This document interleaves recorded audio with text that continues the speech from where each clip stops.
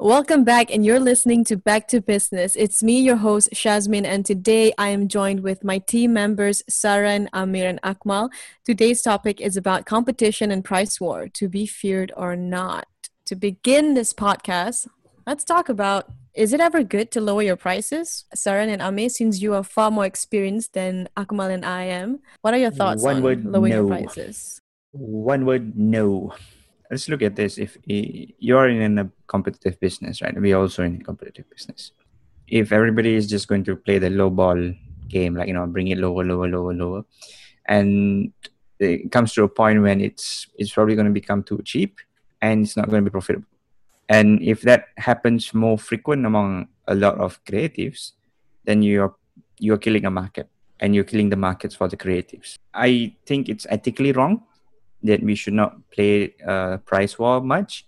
Yes, you can a little bit cheaper here and there. You'll be reasonable for what you give.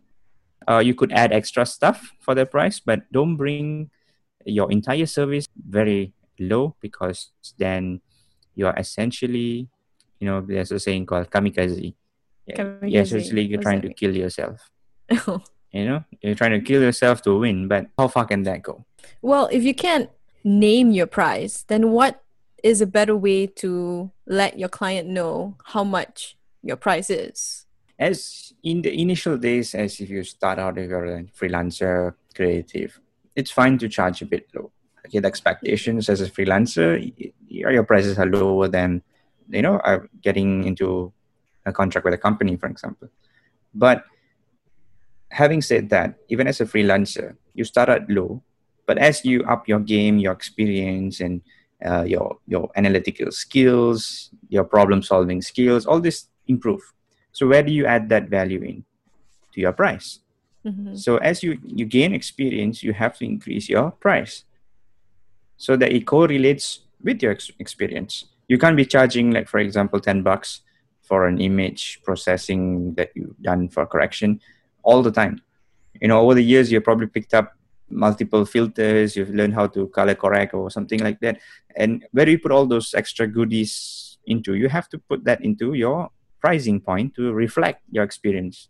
Otherwise, you are not going to grow as a creative, and you're going to be stuck, and the market is going to be very much saturated, and you're not going to get value.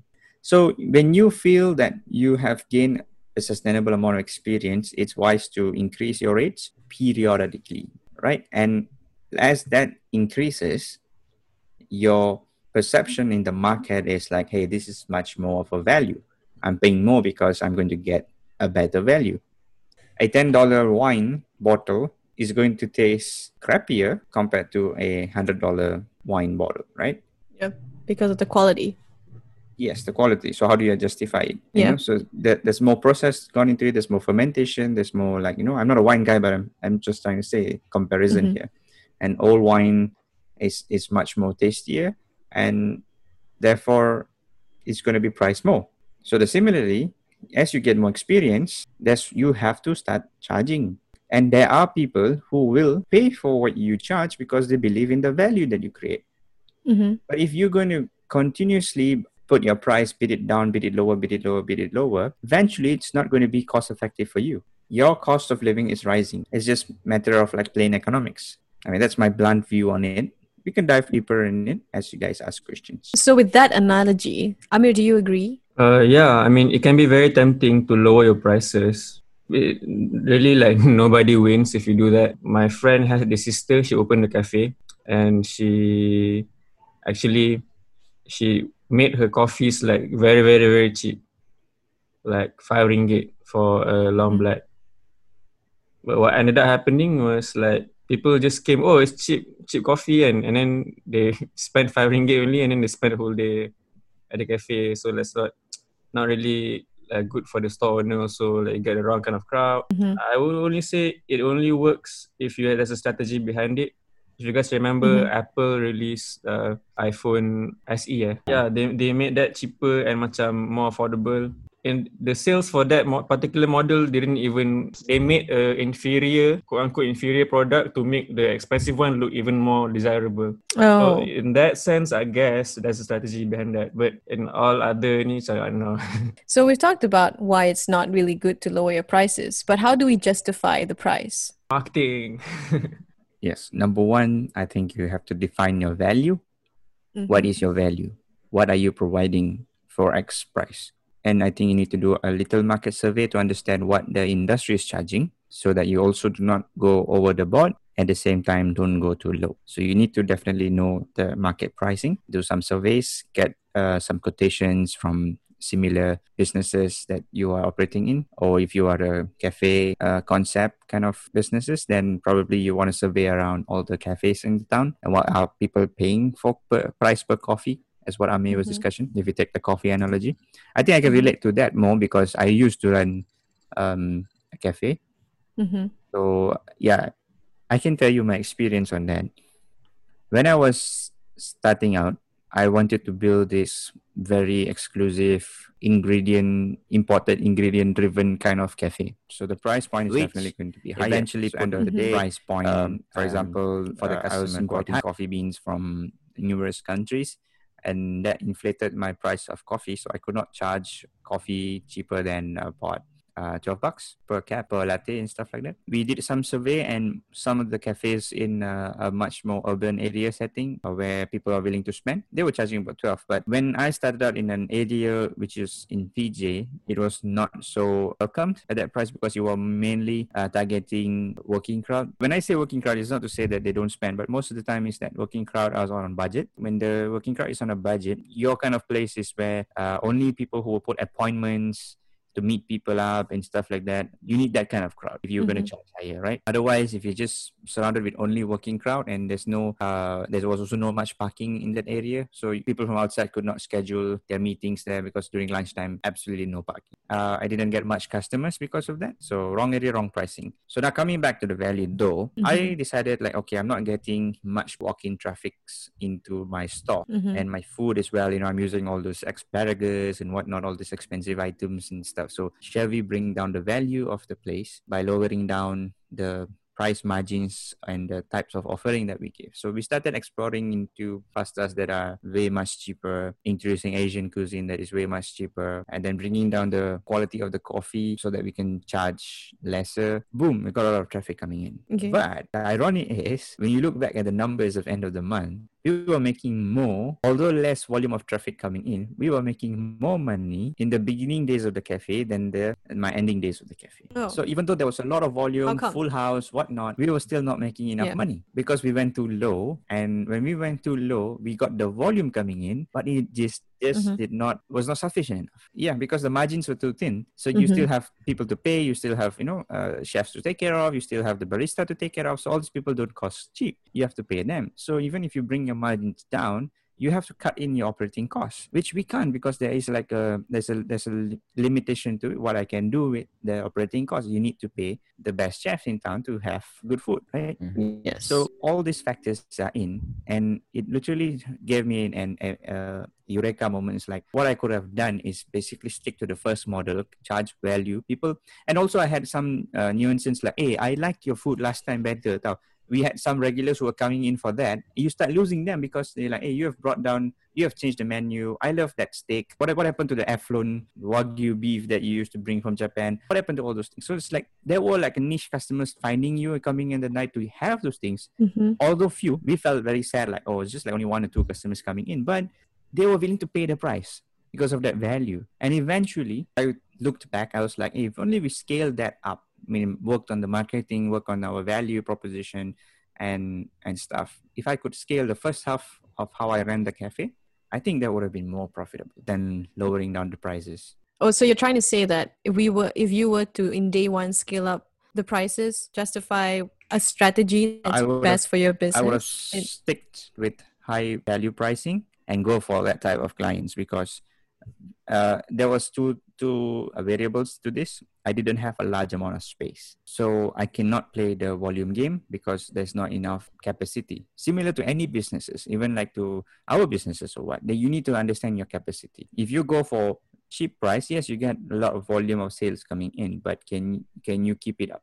Can you provide actual value? It really depends on the size of the team. If you keep on adding designers, you keep on adding copywriters or production specialists, I'm talking about in creative field now, that headcount is going to go up, your cost is going to go up. So if you're going to bring in more revenue, smaller revenues, but in larger scale, the workload is going to be more, but your revenue is going to be less. You can't compensate. So on the other hand, if you can find a sweet spot on what's the best comfortable amount for each business, you need to do that. It's something that every business have to assess. You have to find your sweet spot and like what's the best value we can get versus the headcount that you have. And then you aim for those kind of projects. I do agree with what you have to say about in terms of having strategy and justifying your price. But we also did a blog post on how to justify high quotations. And in conjunction with this topic per se, according to Emmy Award-winning designer Chris Do, he said that if you ever want to justify your price, you can use this technique, which is called price bracketing. Have you guys heard of that term? Yes, I've read it on the blog. Okay, Akmal, so tell me what you know. But never heard it like outside, like in quiz, hands-on practical. Hands-on or practical. Okay, so let me explain to you what price bracketing is to those who do not know what it is. So the way to do it is you use big round numbers and you justify your price that way. So for example, if your client were to ask you, how much is your price range? Or like, how much is your price? You can go around with saying like, without any particular numbers, maybe around 10,000 to 20,000. And then the trick is to see their reaction, to see if their reaction actually tells you if their budget is in the range, which is pretty cool. So how do you guys approach after that? If their reaction is like, we can't afford that.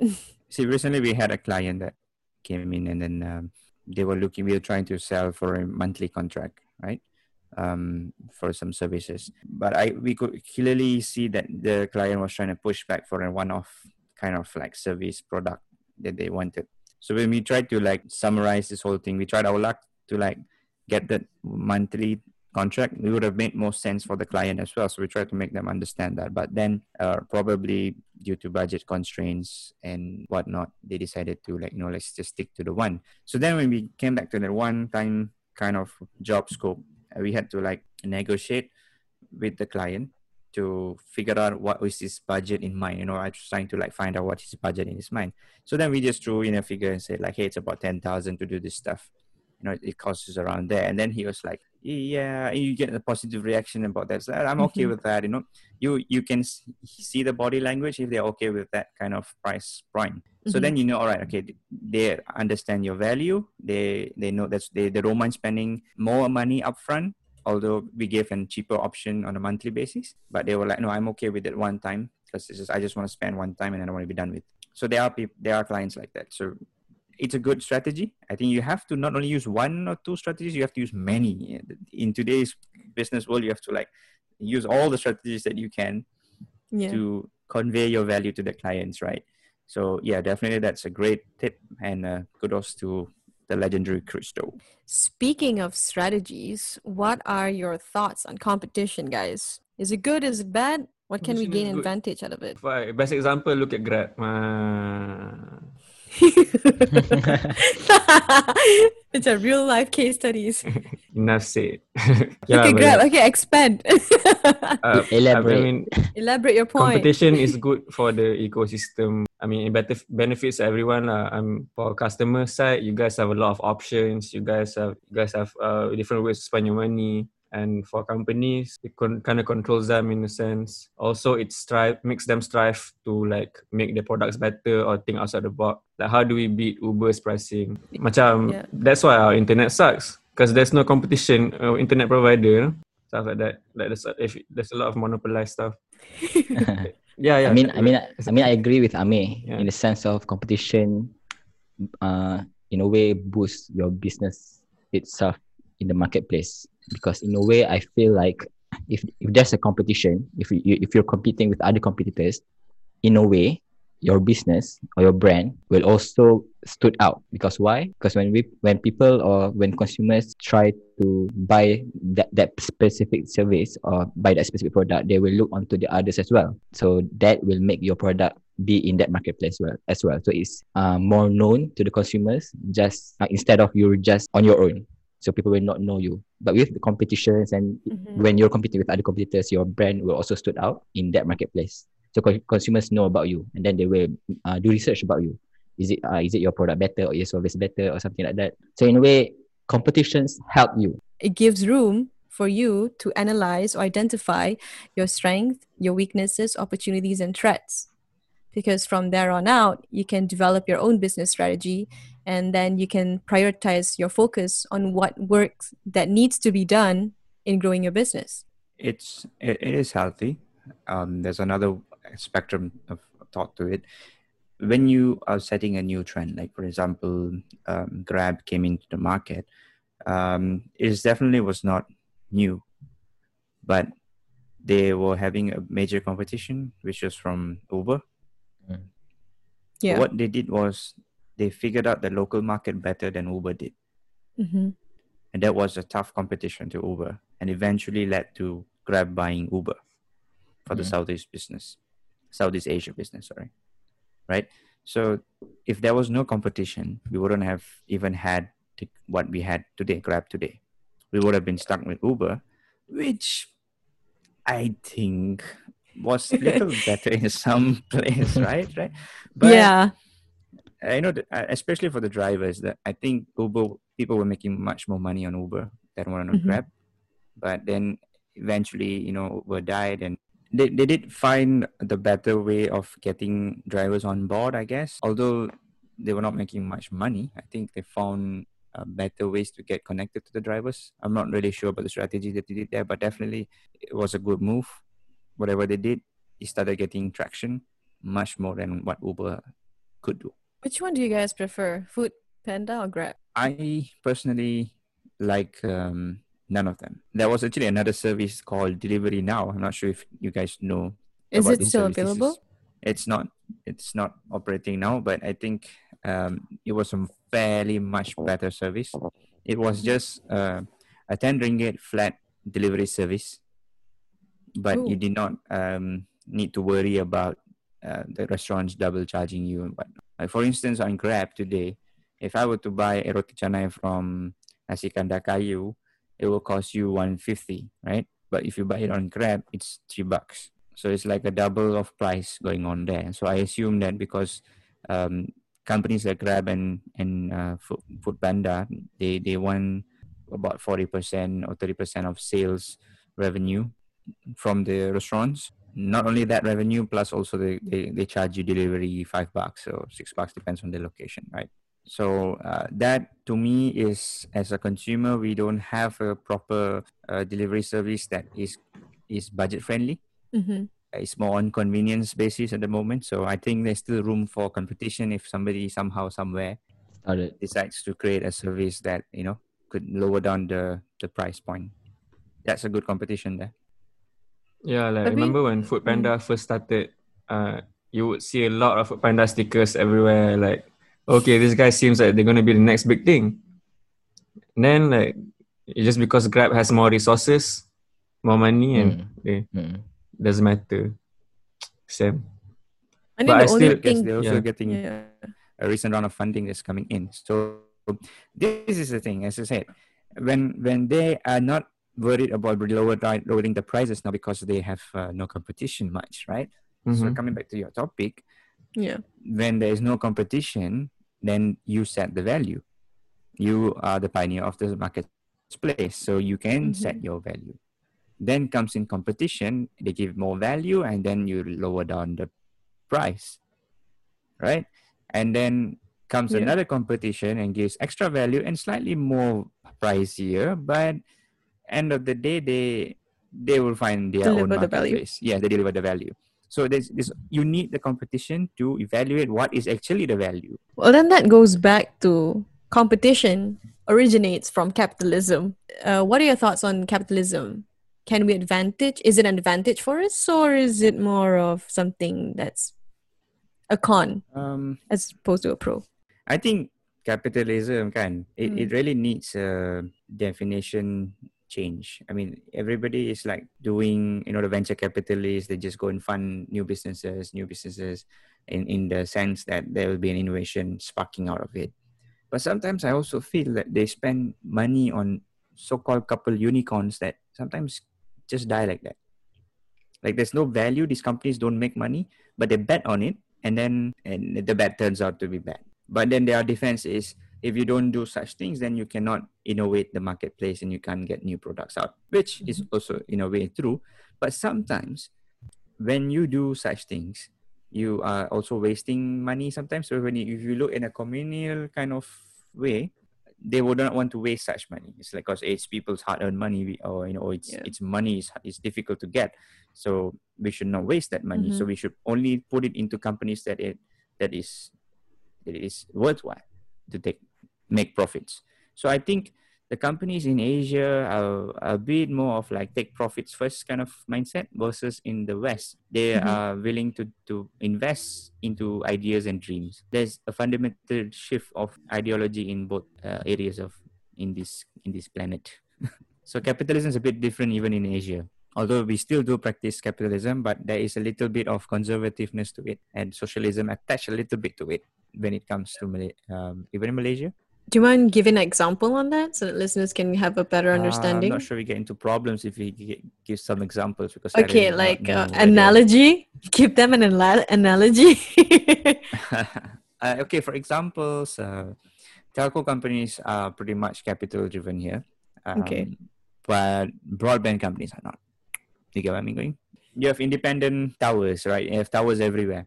And a lot of companies are bidding for the towers. They can reuse the towers and they keep adding new towers here and there, and they get the permit. But when it comes to cabling for broadband, only one company in Malaysia has the rights to the cables, and then everybody else are using the cable to get internet connectivity.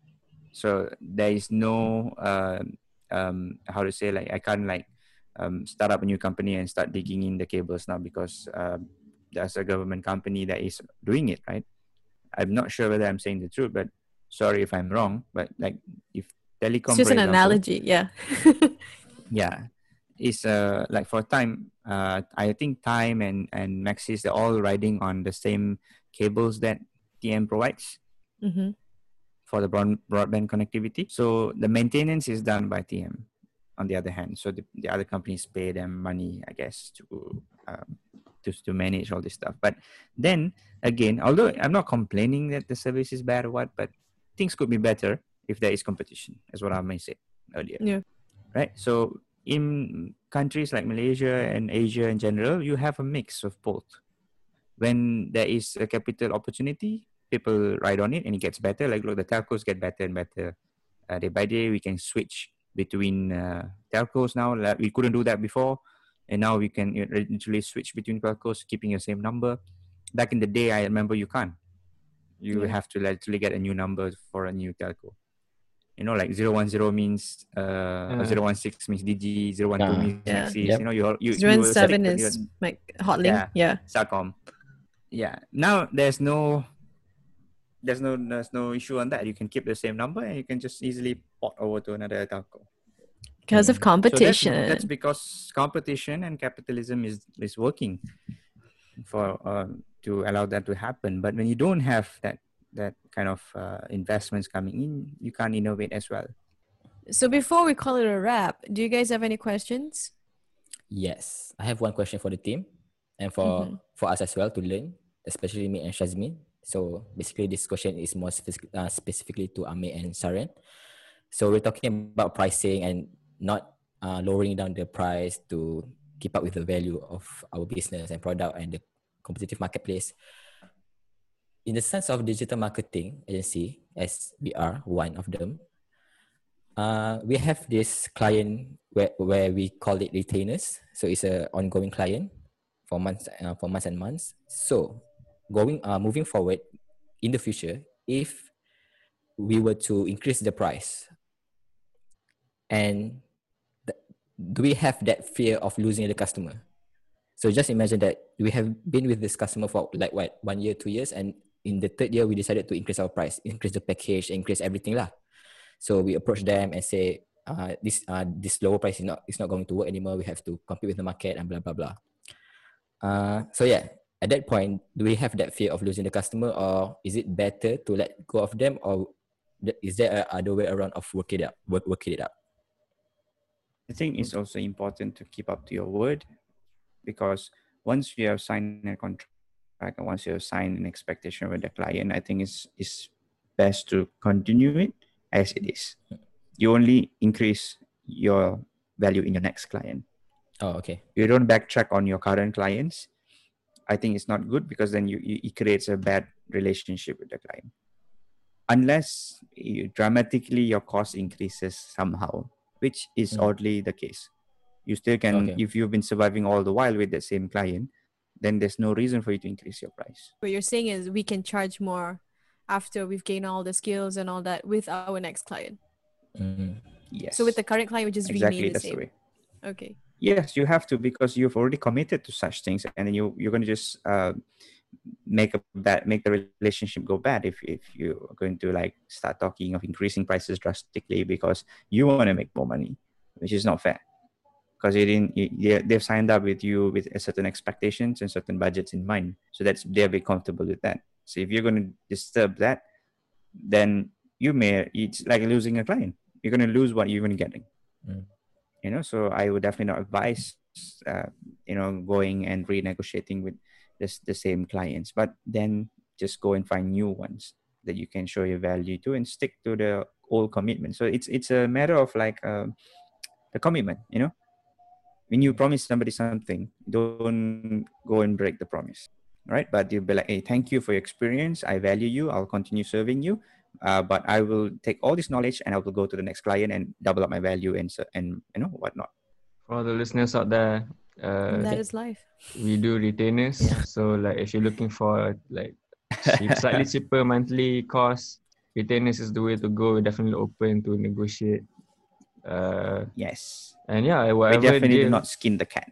yeah, whatever price we settle with, it's gonna be like that. In Herbert, I think there's one unique way of negotiating prices. We don't necessarily put you an upfront cost and say, this is what you need to pay. We judge based on your budget. We ask you your budget first, and we see what we can do with your budget first. That's definitely the approach that Herbert takes. But definitely, we do have a minimum working standards that we abide on. But I think we are happy to work within your budget to help you in some way that we can. Definitely, Herbert is your choice. Ooh. And that wraps up our episode for the day where we talked about. So that wraps up our episode of the day where we talked about why it's never good to lower your prices, how you should name your price. There are strategies involved in that, competition and capitalism.